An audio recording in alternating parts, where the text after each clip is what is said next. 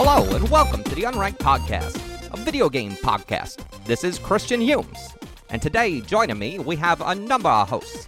Let me patch you into our first caller. We have a Tom Caswell on the line. Tom, how you doing? I don't know what you're doing, but I hate it. Oh, well, what a wonderful call we got from Tom Caswell. All right, it looks like our next listener's coming in. Hold on, I got another call. It's from Mrs. Green. Mrs. Green, how you doing?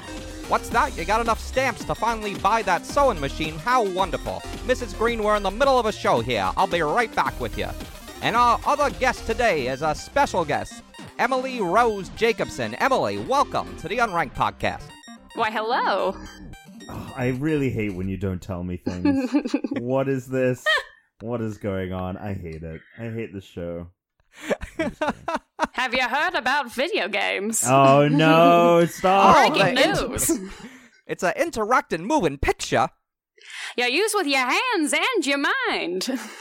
Oh, they're going to have to pay more than a nickel for this one. You would not get away with this shit if Dan and Tuna were away this week.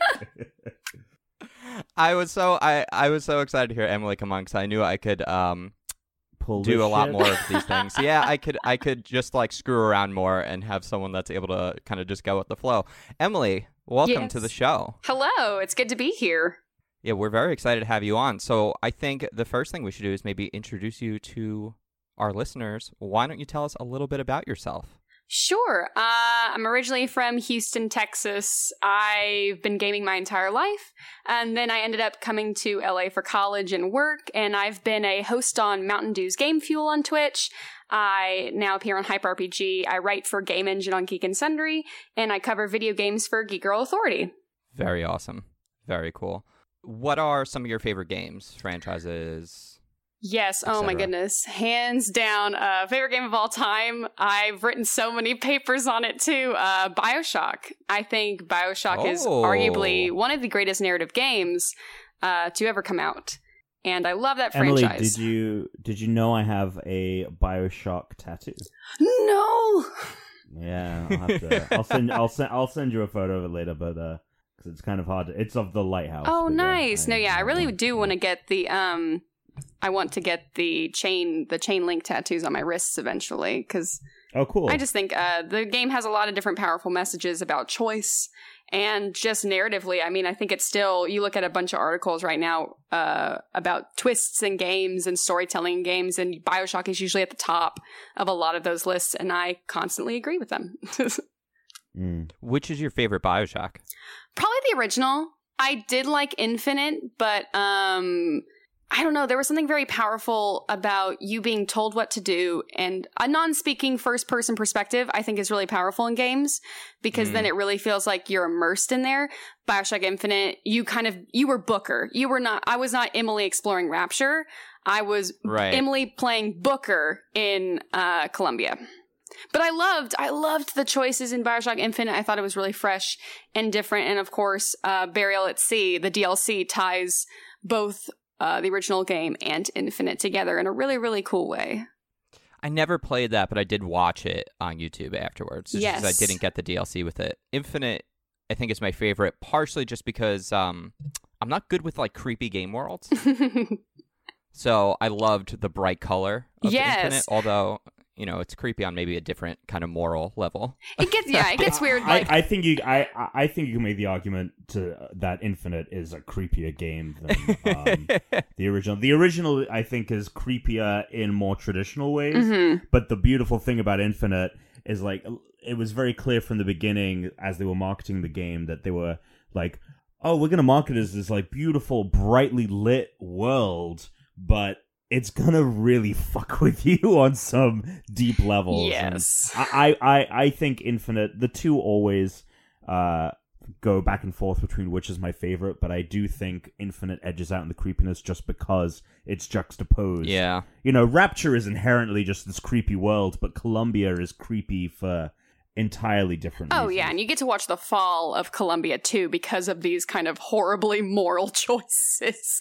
And it's really interesting. I have the, like many accoutrements I have around my apartment that are BioShock, I have the Infinite art book, and it's fascinating because this game was in development for a long time, and it had a lot of different forms, one in which it was going to be a spiritual successor of the original, in that it was just going to be another horror-based title. And some of the concept art they have for some of the creatures and animatronics that they were going to build in Infinite are terrifying. It's such a cool book. It's basically, it shouldn't even be called BioShock Infinite. I feel like it should be called The Game That Never Was, because a lot of the concept art is for a game that you just don't see. Yeah, I remember that first trailer being very, like, the teaser was very different than the final game that we played. What an awesome game. But still, I love that series. And I also am a big fan of Bethesda and open world games. Those are also on my high list. Are you looking forward to Fallout 76? I am. I'm very curious on how they take Fallout and put it into an online multiplayer format, because I love 3 in New Vegas, and I think that was just, sorry, there was a ding in my headphones. A big part I loved about 3 in New Vegas was the writing. I think the writing in Fallout 3 and Fallout New Vegas is wonderful, because you also have Obsidian writing for them. And then as soon as Fallout 4 kind of came out, you could tell that there was a change, namely because Obsidian wasn't working with them anymore. So kind of all the raiders became raiders. There weren't as many kind of like raider factions or kind of lore in that sense. It was much more about the locations and the different factions of kind of other groups rather than just like straight raiders.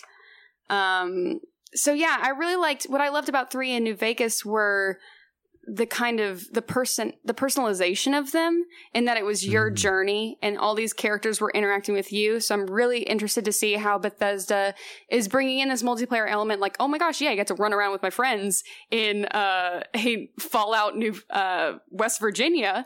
That's going to be super fun. But I'm guessing, where is the fun kind of writing and story and characters and experiences that this series is known for, and how is that going to blend into a multiplayer feel?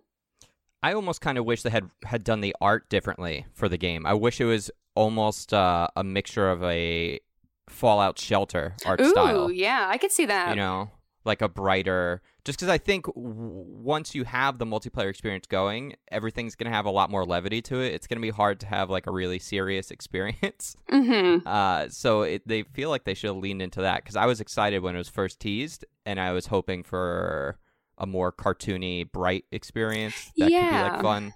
And it looks like, I mean, I really don't even know what the hell this game is.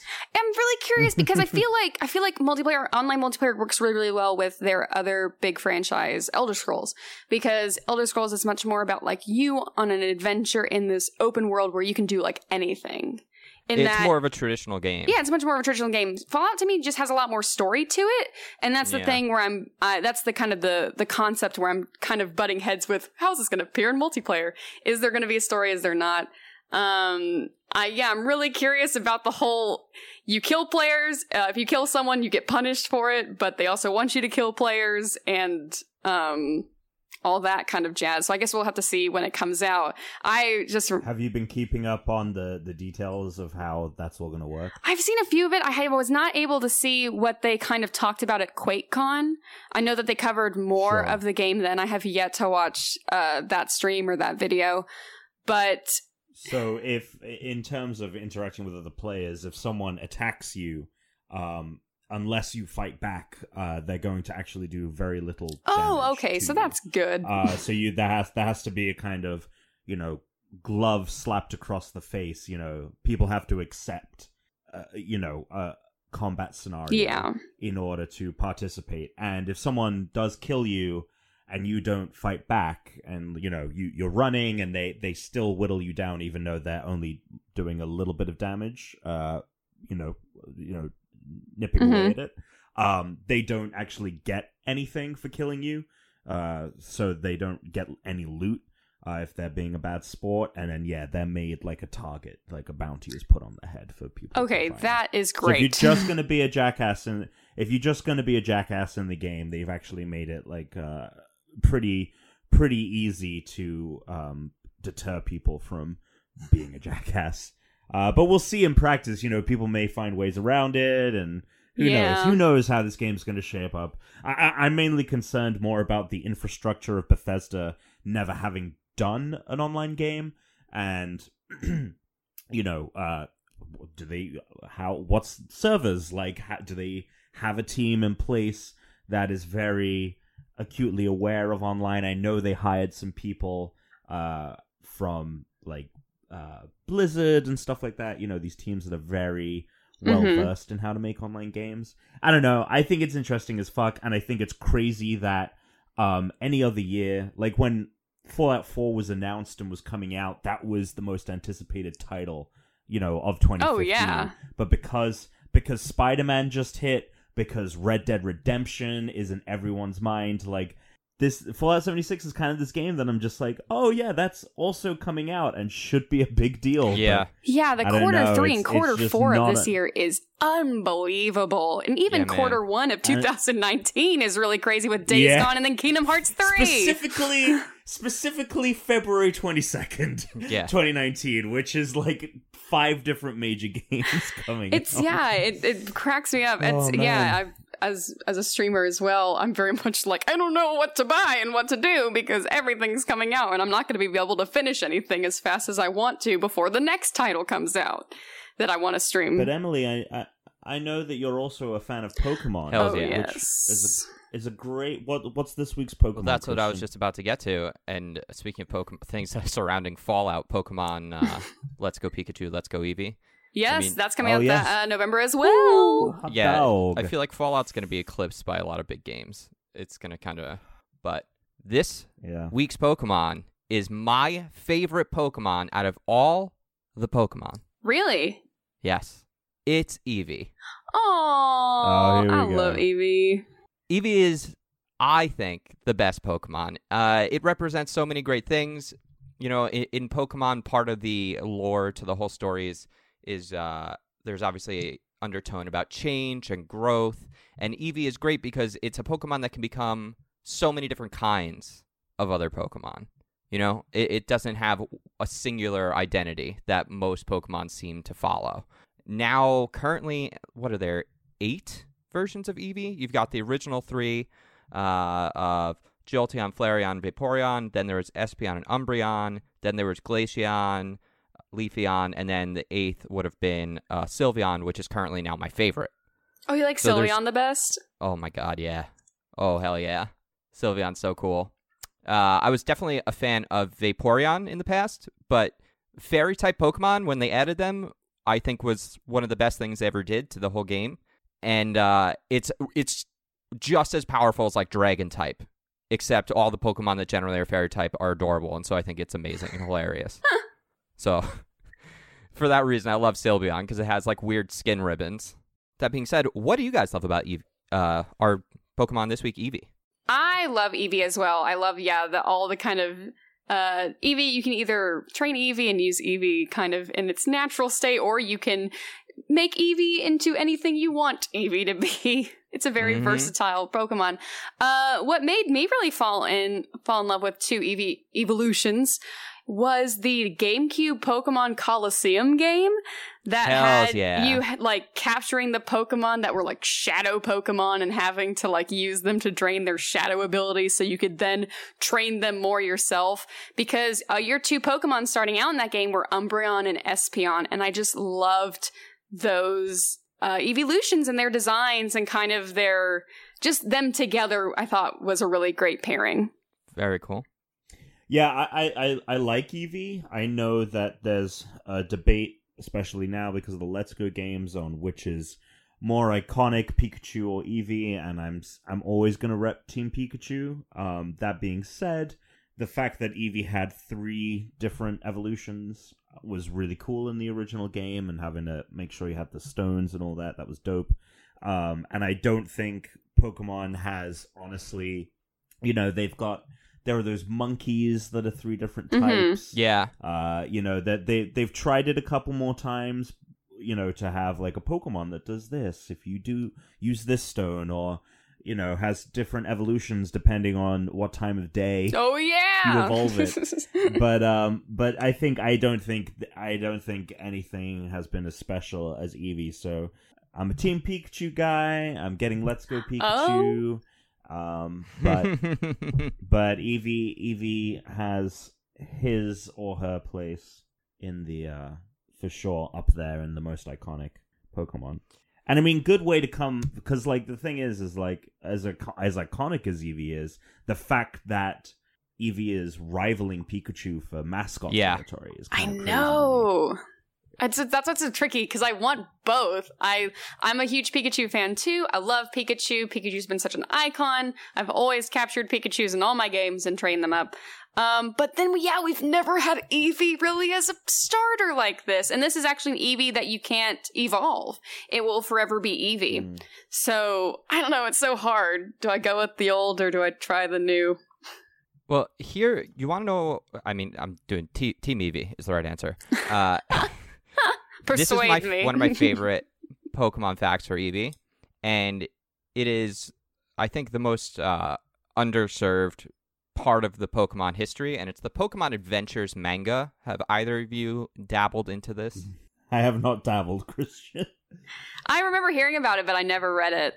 They are amazing. The Pokemon Adventures manga are basically everything I would want the anime to be. A much different, slightly more adult story where characters actually progress and the storylines have a lot more real stakes.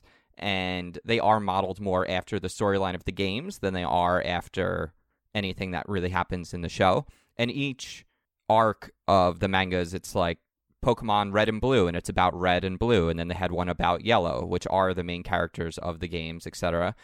In the original Pokemon manga, if you remember in the original games, when you get Eevee at the building, I think it's at like Silph after you kick Team Rocket out of there. And part of it is that supposedly Team Rocket was trying to do experiments on Eevee, just like they were doing experiments trying to, working to create Mewtwo. In the manga, Red has an Eevee that he saves from Team Rocket, similar to the way that we get the Eevee in the game, except his Eevee, because of the experiments on it, can change at will into any of the original 3 evolutions and then change back. What? Yeah. How cool is that? That is crazy. I love that. Yeah.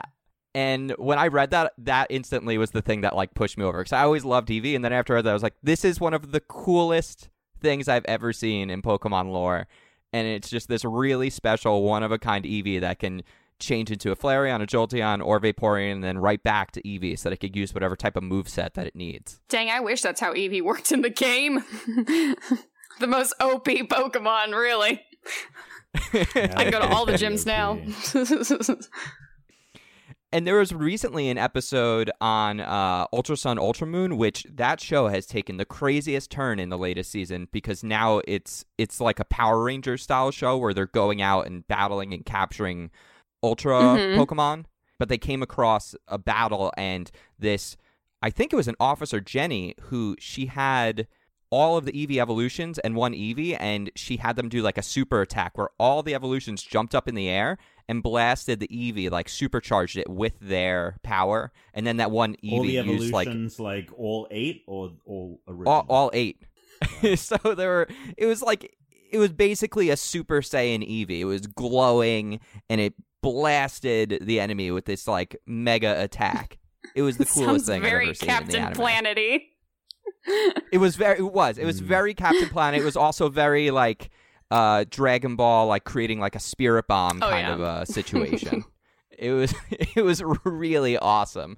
And when I was watching that, I was like, this is the wildest thing I've ever seen now in the anime. So it's clear that the creators have a real love for Eevee. It's the thing every generation I'm always like waiting, like, please have a new evolution, please have a new evolution. You think we'll get one next year? I hope so. There's 8 that we don't have. There's 8 types remaining. We don't have a rock. Because there's 16 types. Or a metal there's Eevee. No rock. There's no dragon. Metal Eevee, Dragon flying Eevee would be so fucking cool. Yeah, Dragon Eevee, Ghost Eevee. Give me Ghost Eevee. Yes. Hells yeah. There's so many cool things they can do. I also really like the idea of, if we only get one, I really love the idea of another normal type Eevee, just like an adult-looking Eevee. Shut the fuck like up. the next would be so evolution. Cool. Yeah, it would still be a normal type, but it would just look like an adult version of that creature. I don't know. I said it looked like Arcanine, but no, without fire. I mean, that depends on what animal you think Eevee is, because Eevee's sort of like a cat fox. Yeah. You know? It's not really any particular mammal. Why don't we go ahead and move into a little bit of news?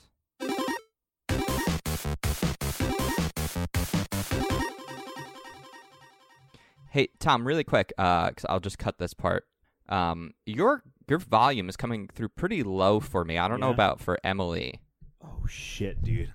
I had my mic pointed the wrong way. Yeah. Oh, my God. Yeah, okay, so it's going to sound a little muffled for the first 20 minutes. Yeah. That's fine. Sorry about that. It's because I sometimes take it off to hold it, and I just put it on backwards. Yeah. Shit. Oh, my God. Good thing I'm a loud speaker. Yeah. All right, so a little bit of news. I'm going to do very quick house cleaning so we don't have to spend a lot of time on it. But The Gardens Between just came out. That is Alex's game on our fantasy draft. Emily, do you know anything about our fantasy draft? I think I've seen pictures of it on your Twitter, but please refresh. So at the beginning of the year, we all drafted a number of titles, and then we had a mid-season draft where we got to choose more. And ultimately, the way it works is by the end of the year, whoever's games have the highest cumulative review score, that person wins the season. So kind of like a football fantasy draft, but with video game reviews. Okay. Oh, I dig that. So the fun thing that we did this season is we have some real stakes. The loser of this year's draft is going to have their gamer tag changed for 1 year by the winner. Oh my gosh. Which right now it is not looking for good for Dan Ween. Now Alex, on the other hand, just got The Gardens Between came out, and he has it for the PlayStation 4. As of this time, it has a 73, but I expect that to go up because all of the reviews, the PC version, the Switch version, and the OpenCritic score are all an 80. But since he has the PS4 version and it's only had 5 reviews so far, it's kind of low because there was one low score and that really kind of dragged it down. So my guess is it'll get at least 1 or 2 more points by the time that it's called and it'll go up. But that I think does it's kind give of Alex ridiculous. I think it's really kind of silly that they, there are these games on the multi-platform, because it wasn't until last week when your score came in for Tomb Raider. And I was like, wow, there's a real disparity between its quote-unquote Xbox score and its PS4 score. Yeah. And it's just so weird to me that they allocate these multi-platform games by, unless there is, it runs terribly on one system, which is not the case. It just happens to be. I think that's something from previous generations that made sense around maybe PS2, Xbox, GameCube. Right. Things ran really differently on those systems, yes. But now it seems like a stupid relic. Yeah. That being said, Tom, I actually spoke with Alex today. I tossed him another idea because we're looking at ways to improve this game for next year. I think next year we switch to OpenCritic. Okay. Because that allocates all scores, and then you're just getting the game. It's not actually console specific anymore, right. Because it gets all scores from everything. So I think we're probably Tuna has Red Dead? Mm. Yeah, he has Red Dead. So he's got 630 points now. So Alex is in second, and we're still waiting on quite a few games to come out. Tetris Effect got a release date. It did. Tetris Effect got a release date. In November. Concrete Genie was just announced to be coming to Japan as well, and it was still listed as 2018. Okay. And that was announced today at TGS, so I should hopefully have that game coming out. So I totally thought that Ooblets was coming out this year, for PC and Xbox. So they have been aiming for this year, and in their most recent language, in fact, in their last 2 updates, they haven't even purposely said anything about it.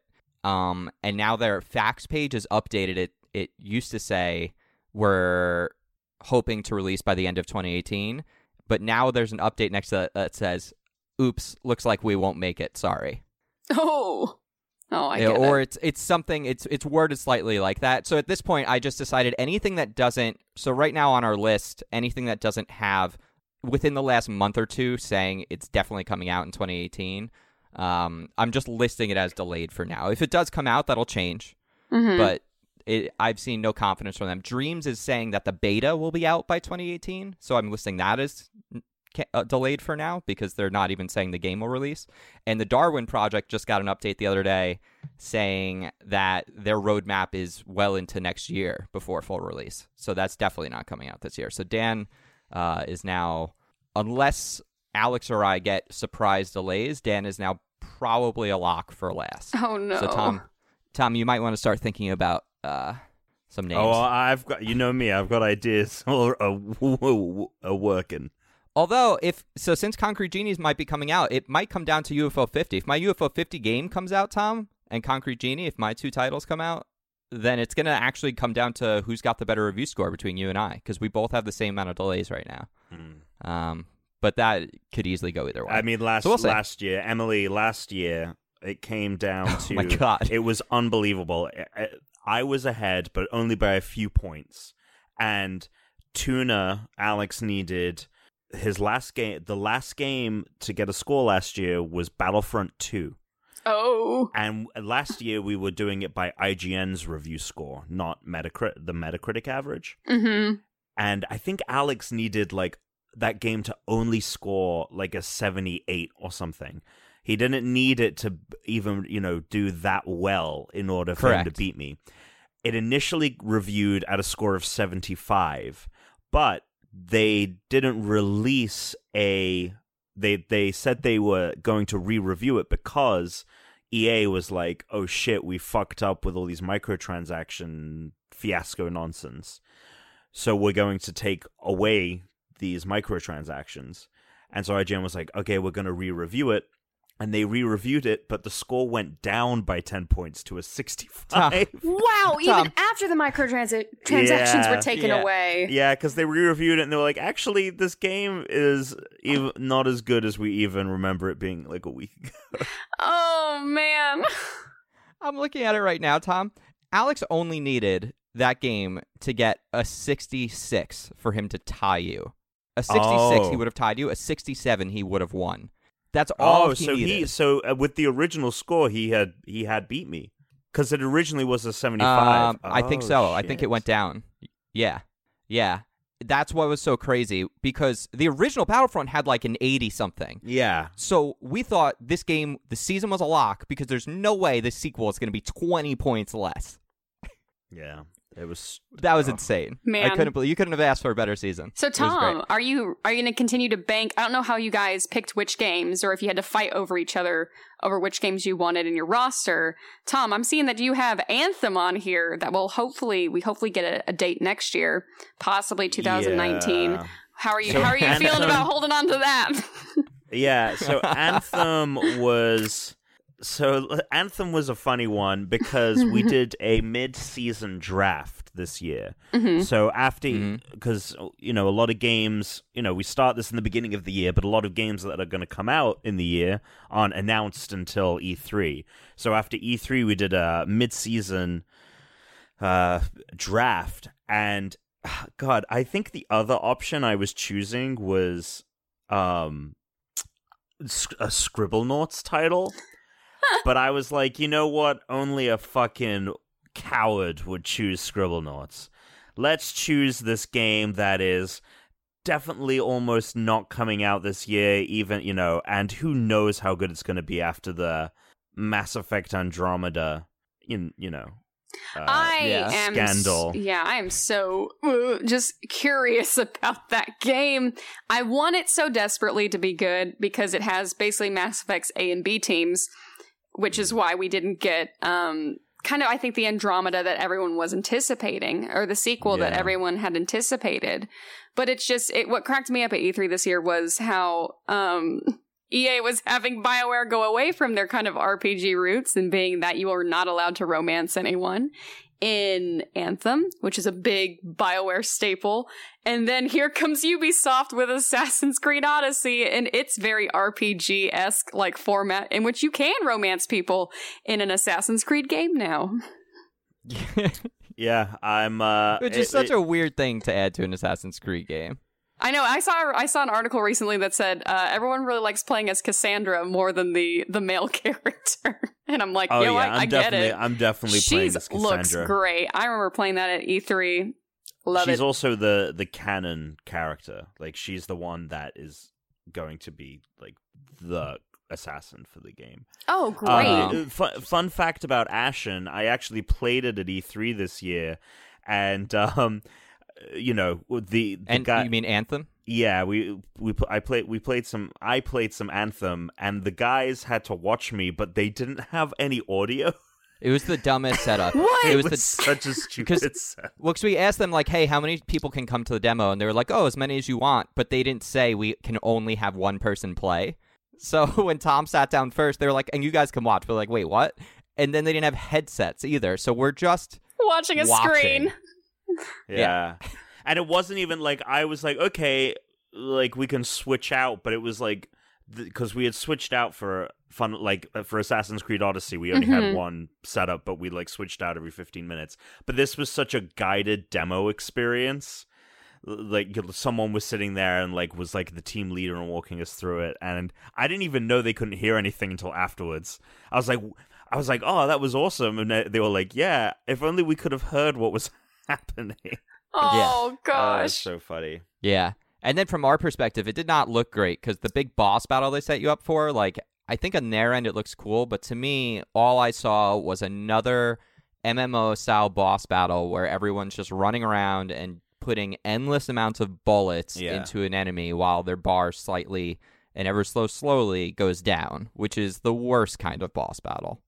I mean, playing it was a little different, and obviously because there was a lot of strategy involved, but yeah, it was very much, you know, slowly kill this thing. Let's we have a couple little bit more fun pieces of news. Really quick, this is something I was mentioning to before the show. Indiecade is next month, so I will be at Indiecade. If anyone listening to this will be at Indiecade in Santa Monica and you'd like to meet up, please let me know. It's on the 12th and 13th, so I'll be there for those 2 days. Tom, you said you might be out here in LA, so maybe if you're available, I think I'm flying in. I actually just bought my tickets. I'm flying in the 10th, so I don't know if I'm gonna go to. We can see about me going to Indiecade, but if anyone is in Santa Monica and wants to meet up, we can definitely do that. Yeah. I think Patrick from Nintendo Cartridge Society is going to come with me to Indiecade. Emily, are you planning on going? Oh, heck yes. I love Indiecade. I always love to check them out at E3, and then I actually went to Indiecade for the full event for the first time last year when it was in Little Tokyo. Oh, nice. I just blanked on it last year and forgot to get passes, and then it just came and went, and I was so upset with myself for missing out on it. So I'm very excited to go this year because it is one of my favorite things at E3 every year is the Indiecade booth. Oh, because it's not just video games; it's also AR experiences. Mm-hmm. It's so much and tabletop. Yeah, I love it. I love any kind of game, any kind of storytelling that's immersive that gets the players involved. And yeah, I love seeing what these amazing creative minds come up with next. Well, awesome, great. Then I will be seeing you at Indiecade. Other news, PlayStation Classic. What do you guys think? Woohoo! 20 games, $100. I think it's insane that they called it PlayStation Classic. Really? Well, it's just like it's obviously a ripoff of the NES Classic, and I just thought PlayStation Mini or PlayStation Anniversary Edition, like. It's just crazy to me that they were like, all right, we're going to do the same thing, and we're going to give it the exact same name. Yeah, as soon as I saw that news drop the other night, I was laughing so hard out loud. I was like, wow, Sony's ballsy, to be being like, all right, we can do this too. I feel like, especially this year in gaming, it's been very much a close battle between Sony and the Switch, or Nintendo specifically. But I mean, Sony's had a lot of really good games. I feel like most of their games are going to possibly dominate best game of the year. But yeah, just seeing the success of both of these companies, and now Sony being like, we can do the traditional beloved console as well. I think this is the one so far, in some ways, I'm slightly more excited about than the Nintendo ones, only because I didn't really own a PlayStation. My brother had it, so I only played the games that he got for it, and there's a lot of original PlayStation games that I never got to play, and this could be a fun way for me to actually play some of those games, depending on of course. What the games are. Yeah, that's the thing, is what are the games going to be? What makes... Yeah, they've only announced like 4, I think. At this point. including a one beloved Final Fantasy VII, which we still have no information about how that remake is going. But hey, everybody, if you love the game so much, play it in the classic way, again, until we have this remake. Or play it on the Switch, which it's coming to. Oh, that's right. They just keep being like, sate yourself with the classic for now. Here's different ways to play it. We're still working on it. On this remaster you all want. What one game would you guys want for PlayStation Classic if you could pick only one of the 20? So I answered this question on... Someone had posted this on Twitter. And I think it's simultaneously a long shot, but at the same time, because of the success of the recent game, might actually be possible. But I would love Neversoft's Spider-Man, the 90s Spider-Man game, or the 2000. I think it came out in the year 2000, but it's meant to be the 90s cartoon Spider-Man. That game is the reason I have a PlayStation. I was a PlayStation person. Yeah. I would love to jump into... I know that it's probably... I'm wearing some... much like when I bought Sonic Generations on the Xbox 360 and was like, this game is going to be as great as I remember it. I had been wearing some rose-tinted glasses, and I'm sure I'm wearing them for this game as well. Yeah. But I would love that, or Tony Hawk. Either of those... Yes, that's... Tony Hawk Pro Skater 2. That's mine. Yeah. Mm-hmm. Yeah. Was Pro Skater 2 a PlayStation 1 game? Yeah. Okay.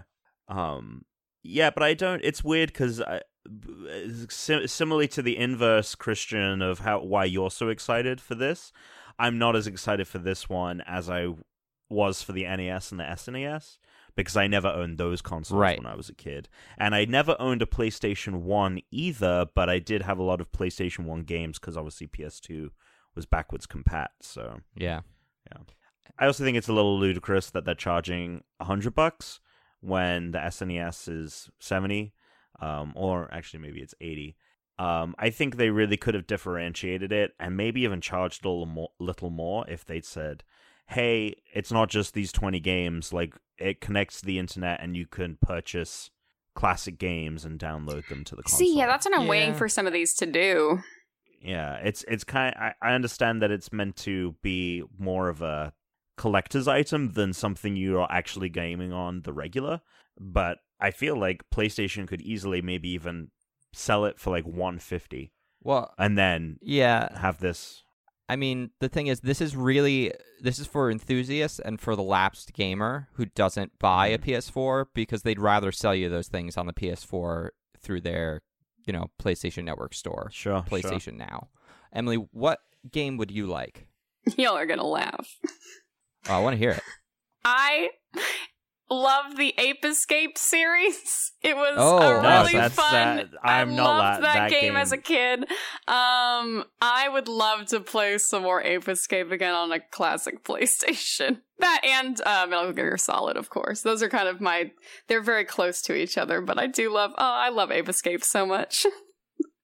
No, that's awesome. The game that I would want after Tony Hawk for me would be Crash Team Racing. I remember the Ape Escape commercials. They're I really never played that fun, game. goofy little game. Yeah, that's a good one. I like that. That's good. I really want an N64 classic. I know. Which we'll probably get next year. What I'm really hoping for, is that we're either getting news about an N64 mini, give me that Pokemon Snap, please. Hells yeah. Or at least we're getting some GameCube backwards compatibility games released for the Switch soon. There's so many GameCube titles that we really haven't been able to see. I mean, you could play GameCube games on the Wii, which is why we haven't. Do you think Virtual Console is ever coming out? I don't know. I don't think there'll ever be a thing called Virtual Console again, but will they allow you to start downloading SNES and 64 GameCube games at one point or another on their eShop? Absolutely. Will they call it the Virtual Console? Probably not. They have it on we'll see. the 3DS. They have Super Nintendo games on the 3DS. They have Game Boy games, Game Boy Advance games. They have NES games. They don't call it the Virtual Console there. It's just. Did you sign up for their online service? Yes, because that just launched. Yeah, it did. Have you noticed any issues with the Or have you noticed any issues with it at all? Oh, I don't have it either. I know Matt Acevedo has it, and he was basically prepping for the day it launched. He's like, hopefully it doesn't go down. But I think it's a good idea. I think because online services is kind of still, you have these other big boy companies, Microsoft and Sony have been doing it for a while. And now you have Nintendo, who has a very powerful console that you can take around with you. So they're kind of really diving their foot, I feel like, into the big leagues of online content and whatnot. So I'm curious. The thing that kind of we were curious about too was the fact that, like, Splatoon 2, you can't save that to the cloud because they don't want cheating. And so it comes down to, okay, what games are going to be allowed on the cloud? What games are not? Should I just go ahead and order like another SD card because my cloud's not going to be able to hold any of my big games anymore? A lot of those questions. Well, saves you can't even save to an SD card. They're either now saved to the system or cloud. So the fact that you can't even save Splatoon 2 saves to the cloud, like, what the fuck? Like, if your console is broken, even with this online service, if you're a Splatoon 2 player, if you break your console and need a replacement, yeah, there's nothing. I mean, this is the problem with Nintendo, is they just don't know how to do online. And the reason that they have these concerns about cheating is because the Splatoon stuff isn't stored in the server, it's stored locally. If they stored all that information on the server, like everyone else, like you do, for instance, with a game like, let's say, Destiny, then you wouldn't have this concern. But because they don't store it on the server, you can have these problems, because then there would be no such thing as a cloud backup because it wasn't stored on your device in the first place. Yeah. Online games, your metrics and unlocks shouldn't be stored locally, because then you don't have any concerns about this crap. It's such a weird thing for them to do. It's very strange. It's my biggest frustration with that company is that they still haven't entered, like, the early Xbox 360 days of online capabilities. It's crazy. Why do you think that it is? Do you think they're too scared of it? Do you think it's too much of a work hassle to build, I guess, a ton of these servers and whatnot? Maybe they just... Yeah. I think it's a combination of those things. And I think that, when they did it in a limited fashion on the Wii, they didn't build anything with the idea of longevity. They were like, oh, it's for the Wii. So when they went into the Wii U, we're going to build something for the Wii U. And then when the Switch comes out, we'll build something for the Switch, instead of building an online infrastructure that moves forward. So it's like every time they're starting over and catching up from the beginning. And they're not a tech company, so I'll give them that. They're not a big tech company like Sony or Microsoft. True, no, yeah. Like we're. But still, it's still dumb. I mean, yeah, it's... If Smash Online is broken, you are never going to hear the end of this. We already never... Like, I feel like us complaining about Switch Online is a segment we need a jingle for it, because we complain about it so much. But I know if online is broken for Smash, man, that's going to be... It's going to be the entire podcast. Well, I feel like, too, that'll go down like, it's going to be real not good for Nintendo, especially in that Christmas season when that happens. Like, you're going to have this huge influx of players because everyone's going to be getting it for Christmas. I'm sure, or giving it or buying it on their own whim. But yeah, if that goes down, man, a lot of people, I don't feel like, are gonna trust Nintendo anymore for any kind of other big online games that they possibly have in development, or any other IPs that they want to create that have big kind of online presences. I mean, yeah, because Diablo 3 is coming to the Switch. They finally confirmed that after teasing it for almost a year. But Diablo, I think Diablo is similar to the way Fortnite works. They're using like their servers. Okay, so they're using Blizzard's, Blizzard servers. Okay, well that makes sense. Because fun fact, if you're playing Fortnite and you want to do voice chat, you can plug your headphones right into the Switch. You don't need to use the app. Oh, that's great. Which was... Gosh, that app. We need to move. I just can't talk about this anymore. You can't do that on any Nintendo games. Like, you can't do that on Splatoon. Nintendo's like, hey, if you want to pay for our online so you can take out your phone and basically call your friends to chat, you can do that. But a third-party game can go and do whatever they want on our console, including online integrated voice chat. Why can't Nintendo offer me the same thing that a free-to-play game can offer me? We here at Nintendo are offering something totally new. You can now call your friends when you want to play with them. This is truly a new era of technology for all of us at Nintendo. Guy should have been in Legend of Korra as voice actor. Oh, man. That is a great segue for us to go into some listener mail. Oh, I sorry. You have something else really quick? Yeah, I wanted to talk about Red Dead, if you can. Ooh, yes. Briefly. Okay, yeah. There's some Yeah, really yeah. cool details here.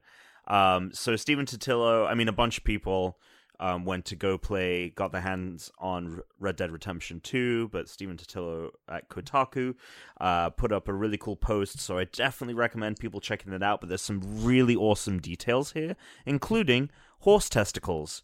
Did you know that not only are the horse testicles animated in the game, but they change size depending on the weather? Yeah, I read this earlier as well. What? They will shrink or expand depending on how hot it is. Man, and y'all, it's so hard to animate female characters. It is real hard to create a female character in a video game. We still can't do it. Man, Persona 5, I just can't animate a woman to be your lead, to be an optional lead. Ugh, hard. Man, horse testicles, though, easy. Change the weather? Great. That's funny. That's why I hate that excuse so much. It's such Yeah. a dumb excuse. It's the worst excuse.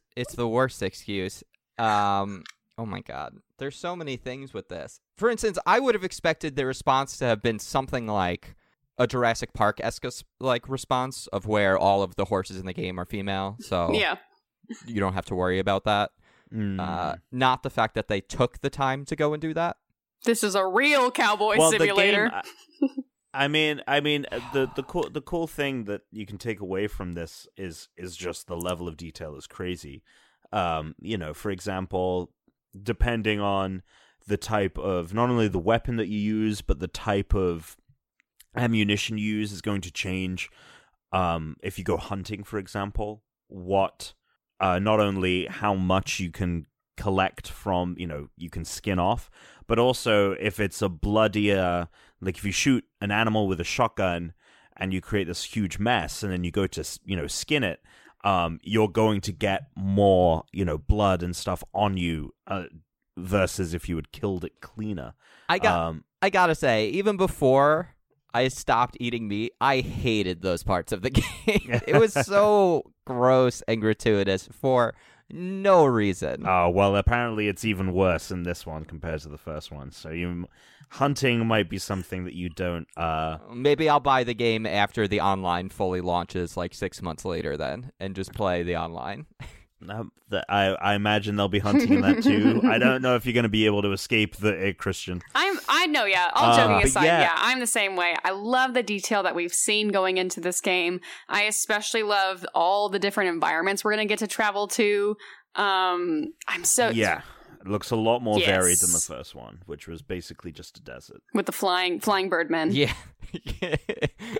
And there's also like the level of detail, like for example, you can have a mini map or you can make it like a compass like you would have in Fallout, so you can really customize the HUD.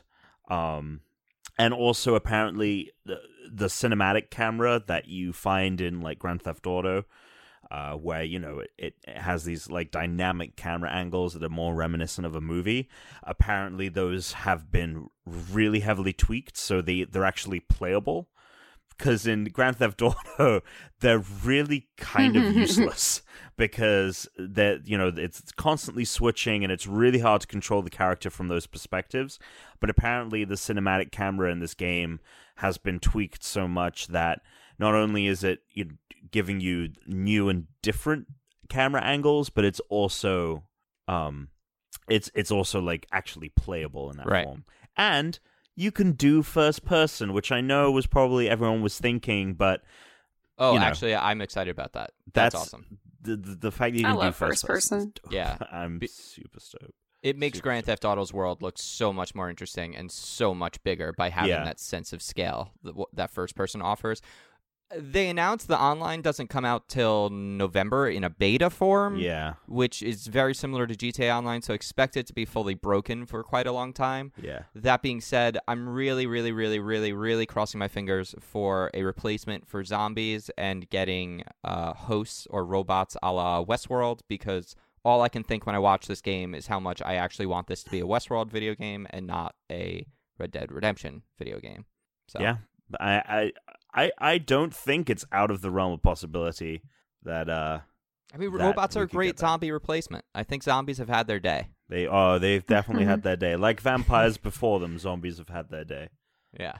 So Yeah, but if you want to see any more details, definitely go check that out. But I just wanted to talk about the yeah, horse if you want to festivals. see a better image of the No. horse balls,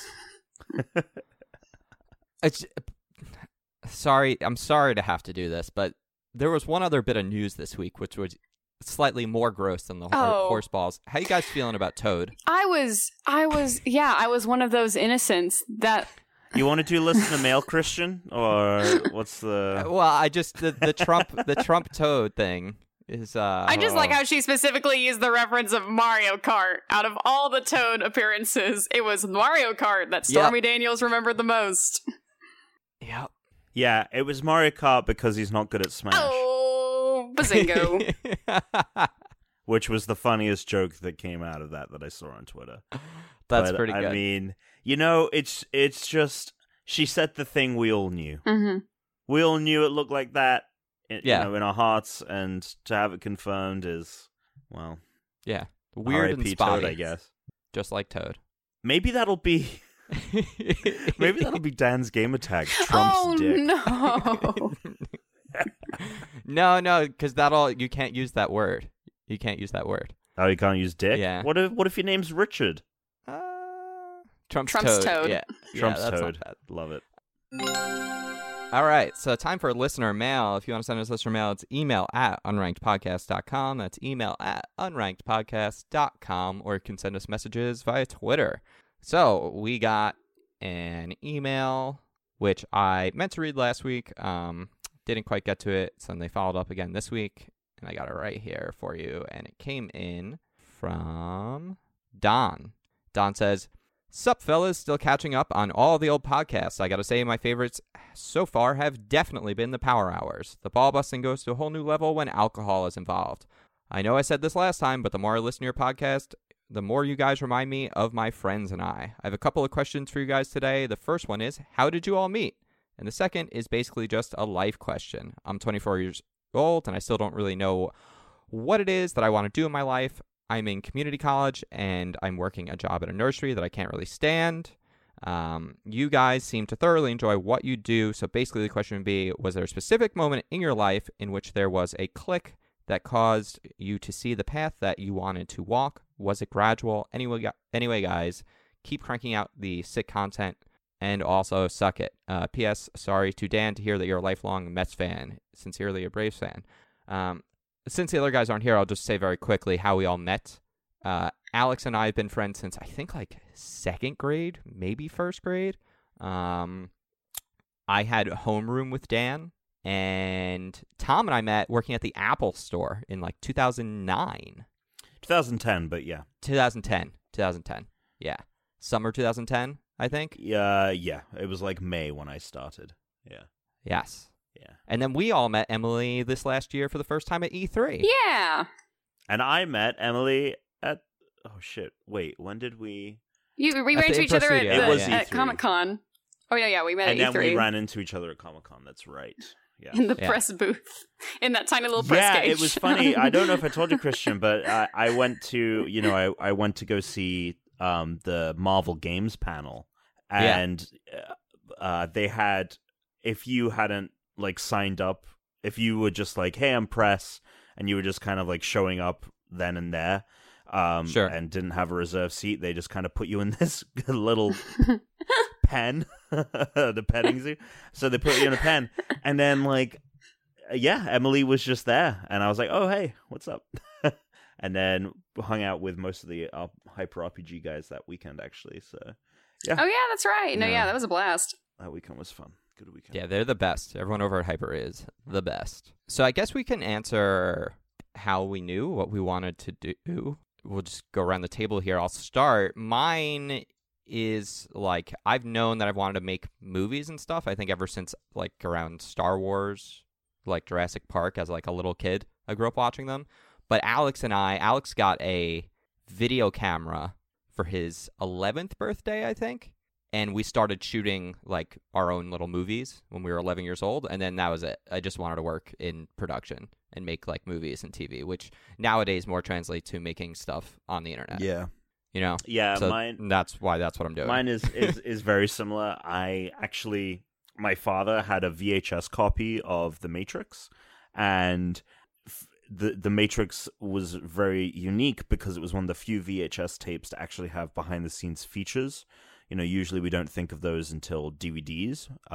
But I don't even think of The Matrix as VHS because that's like the movie everyone got a DVD. Yeah, it was like that movie came out 1999, so that was right around the time that it transitioned into DVD. Yeah. That was why people like bought the PS2. They had like bundles, if I remember correctly. Yeah. We just had the VHS, unfortunately. However, yeah, my dad was like, "You're too young to watch the movie," because I was like 7 or 8 at the time. But he's like, "You need to see this," and he showed me the VHS. It was only a 5-minute behind the scenes, but it showed the bullet time sequence and how they did it. And you know, it's basically a green screen with like a dozen cameras in a semicircle around Keanu Reeves as he, you know, bends backwards and dodges the bullets. Mm-hmm. So from that moment, I was like, that's what I want to do. I want to make movies. And I stole you know, when he wasn't looking, I took the VHS into my room, and like over the next week, I watched The Matrix like on repeat until he caught me and was like, well, I guess there's no point in taking it away from you. So I've seen that movie, I mean, even since then, like countless times. And it's a great movie. Yeah, it's one of my all-time favorites. And and then it kind of, as the internet was becoming more and more of a thing and people started making online content, and I had so many other hobbies with gaming and tech and all this stuff, I just kind of realized that, it doesn't necessarily mean I have to make movies. I can do, you know, digital media and all that stuff. So in terms of like trying to figure out what you want to do, that's good luck. I think that the hardest thing about being an adult is knowing what you want to do and like trying to figure that out. And but once you do get there, I think it does get easier. So that is that is a comforting thought. And I would just say, look at your hobbies. What interests you, you know, outside of like a profession? And I promise you, there's almost, you know, there are some things that are tougher to do than others. But it's 2018. There's all kinds of wacky jobs out there, man. Boom. My girlfriend's a chocolatier, for God's sake. That's rad as hell. That's awesome. Yeah, for me, it definitely was one of those things where it started out with acting. I would watch Singing in the Rain every summer while visiting my grandmother's house. And I loved Donald O'Connor in that film. I wanted to be him. I didn't want to be Debbie Reynolds. I wanted to be the guy that made everybody laugh. So I always knew that I wanted to become an actor. And then it was so funny because I grew up loving video games, not really putting the idea in my head that I could work in the video games industry or even how to get into there. And then, of course, it was because I was working at a theater and a friend knew someone who was working on the production team over with Mountain Dew and Game Fuel, that they needed really good hosts, people who had strong improv backgrounds, to come on and host this new video game show. And that's how I ended up finding myself in the video games industry. It was very much a delightful kind of surprise into it. And I realized I don't want to leave it. I love working in this industry. I think it's so cool to be able to talk about games, to talk to other people like this about games, and to attend events and cover games and just that whole world, because to me, video gaming is really important. It's a really unique storytelling device that I feel like not a lot of people see it as, and I want to keep exploring that. But with, finding what you want to do, I would say, similar to what Tom said, follow your hobbies. What are you interested in? And also don't be afraid that sometimes your hobbies will change and that jobs can change, and just to be completely open to it, because you may be interested in something for a few years, and then who knows, maybe in 5 years, the thing that you really want to do suddenly hits you like a ton of bricks. I love referring back to two actors I really love, Peter Dinklage and Alan Rickman. Those were both individuals who had kind kind of graphic design jobs or other jobs in their lives until about, I think, like their 30s or even their 40s for Alan Rickman, in which they then realized, oh, I want to pursue acting. And so always be open. I think that's my big takeaway from this, is just always be open to what you like at any given time and see where those passions take you, because you never know where one passion will lead you. Could be a really amazing job. Yeah, that's a really good point. My experience actually has been that, because I always thought that I wanted to direct for whatever reason, and making movies with Alex growing up as kids, the thing I would always end up being in the movie, and Alex would usually be in the camera and everything, and I only did it because I was just like, well, we don't have anyone else to do it. I didn't think I liked being on camera or anything necessarily at the time. And then once I moved out here and I started doing a lot of work, like PA work, and then I found myself somehow doing like cinematography, I was working behind the camera a lot. I was doing like a bunch of stuff for HGTV. I did a feature-length documentary. I did some shorts. I did some stuff at MTV. And suddenly I realized, oh, I don't actually want to hold the camera for anyone else. I want to make my own stuff. I don't actually want to be doing this other part of the production process. So that's how I got started doing podcasts and stuff. The reason I started doing any of this was so that I could figure out how to make my own stuff and start a brand. And now I'm finally at a place where I'm ready to start doing like on-camera stuff. In fact, I'm getting ready to do our first video podcast now on Zeitgeist, which actually Matt Acevedo is going to be doing with me. Oh, right. Yeah, he told me about this podcast. I'm so excited about it. You're definitely coming on. Oh, you're on our short list for one of our first guests. I'm so excited, so excited to get back to doing more video stuff, which is part of why I was so excited to go to do. I've done a couple of like Hyper RPG things with Emily over at Hyper with them, and they're so much fun to go on. And it's I didn't think I wanted to do that stuff until I started actually working in production and realizing like, oh, I don't want to work in production. I want to either be in it or be behind the creation of it. So like really I just want to kind of produce or host. I don't want to do the other parts of it, which was not something I knew until I did it for a couple of years. And it's weird to like reset. So it's tough, and it's I think hard for everyone. And we also have like I think a weird career path compared to a lot of other people, you know? Yeah, we are not I think either any of us traditionalists when it comes to our career choices. No. Nope. We got another question that'll actually take us a little bit, so I'll save that for next week. But I will have us answer this one, which came in on Twitter. And how excited are you guys for the Avatar live action series? Very. Oh! I am excited. I feel like my excitement just has attached to it in a ball and chain the Shyamalan movie. Unfortunately, just because I cannot tell you, I hyped that movie up for myself so much as a kid. Because what year did that movie come out? 2010. Oh man, okay. 2010. Okay, so I was how old was I? Probably around like 15, 16. I forget. I'm not doing math right now. But yeah, I was like so hyped about that show. Me and my friends, or that movie, me and my friends made t-shirts. We went to the midnight premiere. Everyone was dressed up as characters. It was great. And then I was like in a weekend depression for the rest of the weekend, to where my mom was like genuinely concerned. And I just remember turning to her and just saying, have you ever been so disappointed in your entire life? I think because Brian and Michael are not only executive producers, but also showrunners, and hopefully we've all learned from our mistakes from the past of casting POC actors, please. They made a statement. They said it won't be whitewashed. They promised that the cast will not be whitewashed. Great. And I hope they don't change, like, I know they changed some of the stuff they changed some of the lore too for the film as well. Like the firebenders couldn't just create fire. They had to use as a source. I hope we stick more towards the series rather than changing it up, because man, that series was great. I love it. I need to rewatch it now. I have one concern though. Okay. There's something I hope they change, and quite frankly, I think that now if you are a fiction writer and you are writing a fictional story that you hope to be a wider series, you need to stop making your characters 12 years old. because it never works when you make I have a lot of concerns about them realizing this world without aging them up at least a little bit. I'm curious, like, possible, what, like, tell me why. I'm just curious, a little, like, dive deeper for me.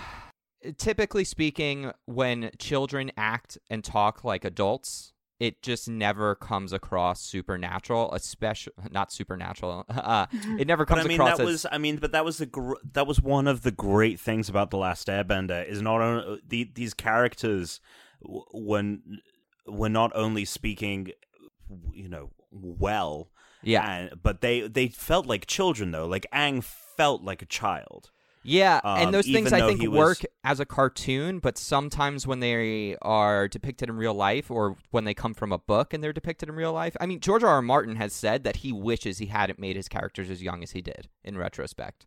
Because he realizes now, thinking of them as real people, that it seems so silly when their characters were like 10 and they were doing these epic fights. Because it's like just the body of a child doesn't allow for them to do that.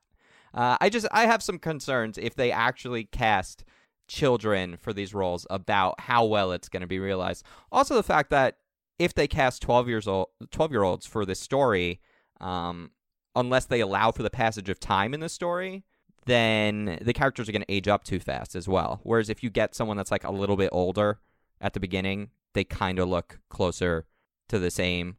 It's like the Stranger Things kids are going to look so wildly different from season 1 to season 3. You know? Yeah. It's going to be weird to see Aang possibly get very old by the end of his journey. And that's the thing, is I don't think that, this is going to be a show that's going to run for years and years and years. I can see them... Really? I don't think it's going to be like that. I anticipate this as them seeing this as like their Game of Thrones. Their Game of Thrones? I really do. I really do. Well, I'm really curious as to how they're going to adapt it, because I think that what could be really interesting and maybe solves some problems is if not only... I think you have to tell the original story, right? You have to tell the story of Aang coming back and finishing the 100 Years' War. But I don't know if anyone here has read any of the comics that have come out. That have been kind of spearheaded by the showrunners, but written by this really great writer. They pick up the moment after the show ends. Interesting. The first book is about what happens to all of these firebenders that have lived here for generations in the Earth Kingdom? Because Zuko's like, all right, firebenders, let's all go home, and Aang's like, wait, some of these people have families. Like, firebenders have married into earthbending families, and kids have parents on both sides. Like, you can't just, like, take, which seems so appropriate for our time right now. And then, like, the second book deals with Zuko's mother. You find out what happened to Zuko's mother. I read that one, yeah. So I think, that one's... I actually really like that. I really like their explanation for what happened to her ultimately. So I think that not only could they adapt the original series, but they could do like Aang's life, like founding Republic City. So you might be able to do a long form where it is like his life from 12, 13 to him, in his 20s. Yeah. But then that, I'm not saying make the kid an adult. I just think I would prefer if they made him maybe 15. I would like to close the age gap between him and Katara. That's really, when it comes to age, that's really my main thing. Oh, you don't like the Anakin, like Padme kind of age gap? I didn't like it when it was Anakin and Padme either. I thought that was always so strange. There's something very Drake about that. And fortunately, the writing in the show was good enough that I believed in that connection. But I think there is something to say about the argument of, Zuko and Katara fit together just because they're simply closer in age. And Katara's relationship at a lot of times with Aang was very motherly, which made it kind of weird. It was, but I really liked... I don't know. I am personally very excited. It sounds like they've put a lot of thought already into the planning of this, and... the creators have been kind of MIA the last few years, and I guess it's because they were working out the details, and I think that this has been in the works for so long that they were like, we're not going to commit to this until we know that it's the right thing to do, and we're not just cashing in on, you know. But yeah, I just want to be happy about something, and I think that like a lot of news has been coming out recently. Like there was that news about, Marvel is gonna make, short miniseries. Yeah, that's gonna be awesome. Characters. That's gonna be awesome. And people are like, oh no, it's too much. And I'm like, Marvel has made 20 movies, which have ranged from fine, like enjoyable at the very least, to like groundbreaking, history-breaking cinematic experiences. And you're concerned, like, can we just be happy? Yeah, no, please? I'm very excited for this Avatar show. I think it can be incredible. I think it can be the next Game of Thrones-esque show. I think it can be huge for Netflix. It's just children in movies often is the thing that disappoints me the most because I find them very poorly written. Oftentimes they are not the greatest actors, and then they often cast children right before they go through a growth spurt, and then they're acting like they're supposed to be so much younger than they are, and there's this like always awkward phase, and I just feel like it gets messed up 90% of the time. More often than not, when kids in long-running series is a fumble. It's not something that they land well. So that's the only concern I have with it. Otherwise, I'm very excited about the prospect. I just watched The Dragon Prince, the whole thing. Fucking amazing. Yeah, I watched it too. Loved it. I liked it. Oh, I still need to watch that. I'm really excited to see that. It's very fun. Do you think this is a 2019 show, or do you think it's like 2020? Oh, 2020. I think we're a ways off. 2020. I also hope they try to use as many practical effects as they can. Mm-hmm. I do hope they try to build like an Appa puppet and a Momo puppet, because I would love to see those creatures more real than just CGI'd. And more than that, I hope that they crush it with this, so then they could do a live-action Legend of Korra, and we get a female-led character who's also gay. That would be even better. I'd rather have that. Let's get that on screen, because we could use more of that, you know? Let's not make this like the Dumbledore scenario where Dumbledore supposedly is gay, and now in the movies they're not actually doing that. That's so weird. So I definitely think if they pull this off, they absolutely will adapt Korra.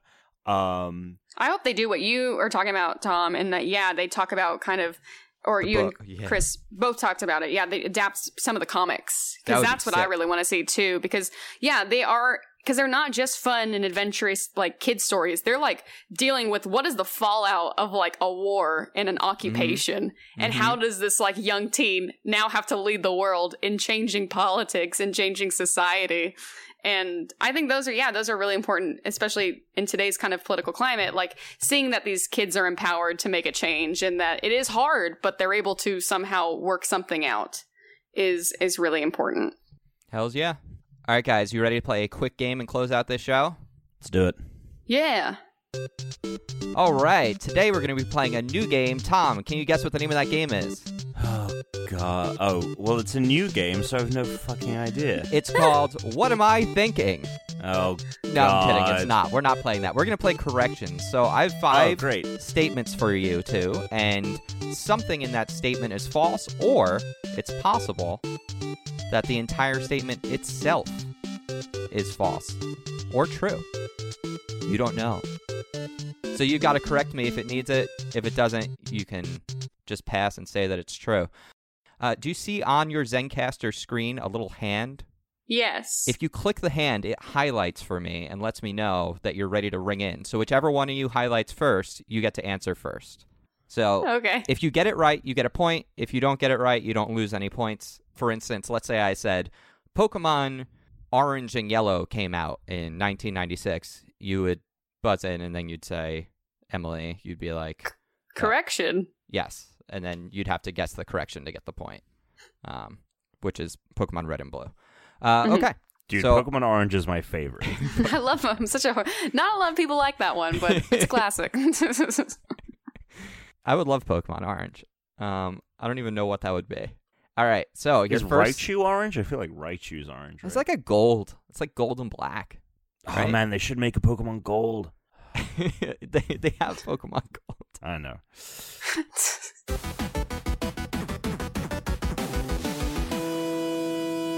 All right, here's your first statement. There is a hidden and unofficial 24th cheat in the original GoldenEye on the N64. This cheat unlocks skins for Sean Connery, Roger Moore, Timothy Dalton, and Pierce Brosnan, which were never meant to be used in the game. Emily. I'm going to say that's correct. Oh, I'm sorry. It's not correct. So I get a chance to steal, I guess. Yeah, and you don't lose any points, so you may as well take a guess. So can it be just completely false? Like there's no correction, it's just false? Or like there's some truth to it, just something is amiss? Yeah, there's some level of truth to it, but there is a correction about it. Like, technically speaking, the whole statement is false until it's corrected. You know what I mean? Right, I understand. And there's no chance you could read that back to me, is there? Sure. There's a hidden, unofficial 24th cheat in the original GoldenEye on the N64. This cheat unlocks the skins for Sean Connery, Roger Moore, Timothy Dalton, and Pierce Brosnan, which were never meant to be used in the game. All right, I'm going to say that the correction is it's the 25th cheat. Oh, I'm sorry, that's not it. It seems like you were on the right path there, thinking that this is not true. So there is no 24th cheat in GoldenEye, but there were skins for Sean Connery, Roger Moore, Timothy Dalton, and Pierce Brosnan, which were never meant to be used in the game. That information is like found within the game, but it was locked off. There is a rumor, and a very long-standing rumor, that there's a 24th cheat available which will actually unlock them, but that part is false. That's right, because I knew the skins part was true, and so I was, I was hoping you might. That's the evil part of my games, generally. All right, this next one should be good. Number 2.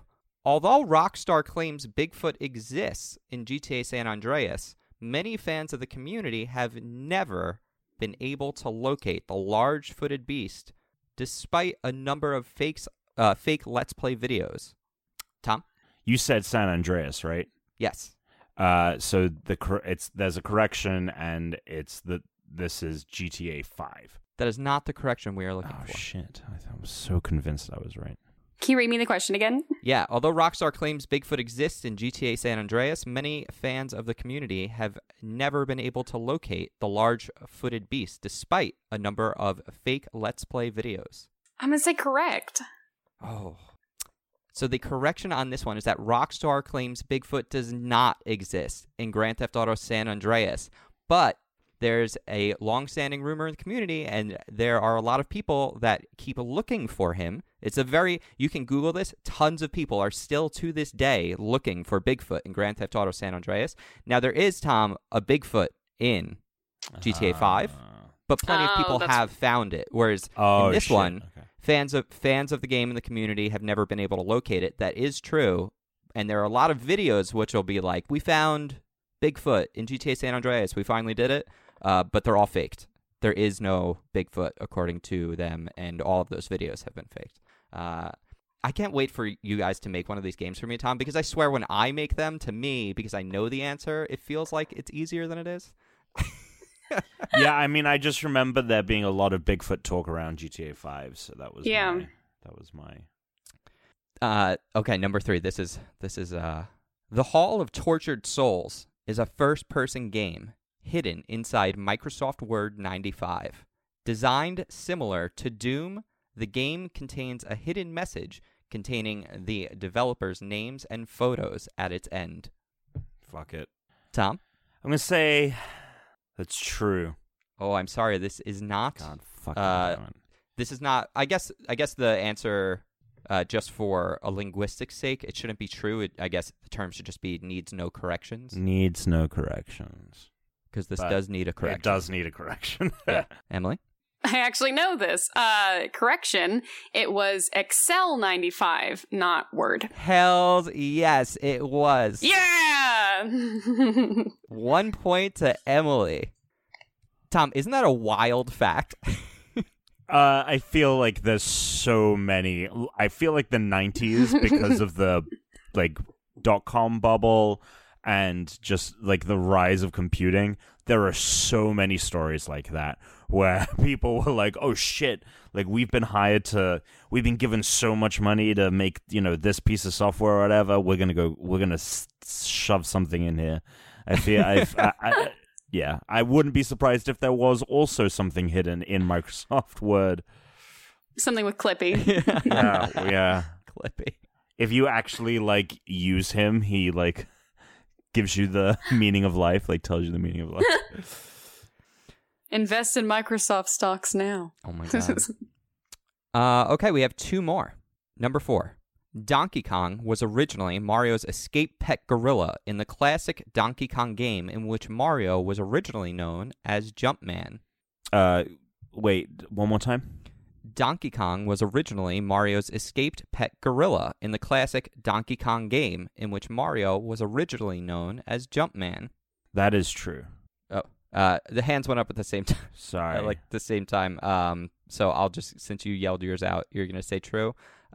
Needs no corrections, Christian. Yeah. Okay. You know what? Even though the hands went up at the same time and you just decided to speak, I'll give it to you because that is correct. That is true. Yeah, I was going to say the same exact thing. And yeah. I want to give it to Tom because that makes the final round slightly more interesting because this is the last question and the score is now But tied. if I had gotten the last question right, Emily, he would not have given it to me. Just make sure to wait for me to call the person. Although that would have been tough because it looked like they were at the same time. On my end, Emily's hand didn't go up at all. So yeah. Oh, okay. Yeah, I don't know what happened there. Okay, and number 5. Dragon King the Fighting Game was the actual game being made before it became Mario Party. Nintendo was looking to make a 4-player party game featuring a number of generic characters, and only once they added in Nintendo's gaming icons did the game click. Emily. It was not Mario Party, it was Super Smash. Or the first Smash. Congratulations, Emily. You won. That is correct for 2 Yay! points. Wow, that's a really crazy fact. Yeah. There was a lot of weird Nintendo games. Like I think Super Mario Brothers 2 was actually like built off of some like weird Mardi Gras Doki Doki Panic game. Yes, Doki Doki Panic. It's like the whole history of Mario games is really interesting. Yeah, which is why it was really fun when the Shy Guys finally showed up in other titles because that really kind of made them canon to the Mario universe because they were actually just ripped from Doki Doki Panic, which is like Super Mario 2. The actual Super Mario Brothers 2 is Mario the Lost Levels in the US, which you can play in Mario All-Stars. So, all right. Riveting. This is where we're going to close our show. Let's start with Emily. If people would like to follow you or watch your content online, how can they do that? You can follow me on Twitter at frankly_Emily, on Instagram with the same name with an additional underscore after Emily, and then you can catch me regularly on HyperRPG and my own Twitch channel, frankly_Emily. Fantastic. Tom, how about you? Great Britom everywhere but PlayStation, where I am Time Bomb Tom. Awesome. All of our gamer tags as well are listed in the show notes, so if you want our friend codes, if you want our PSN, our Xbox Live, you can find us there. I'm at Christian_Humes on Twitter and Instagram. We are at Zeitgeist or at Unranked Podcast. You can check out a number of our other shows. Be sure to check out HyperRPG with Emily. She is fantastic on there. Always a great time. But until next time, everybody, go play some video games and stay unranked. And suck it. And suck it. Feisty.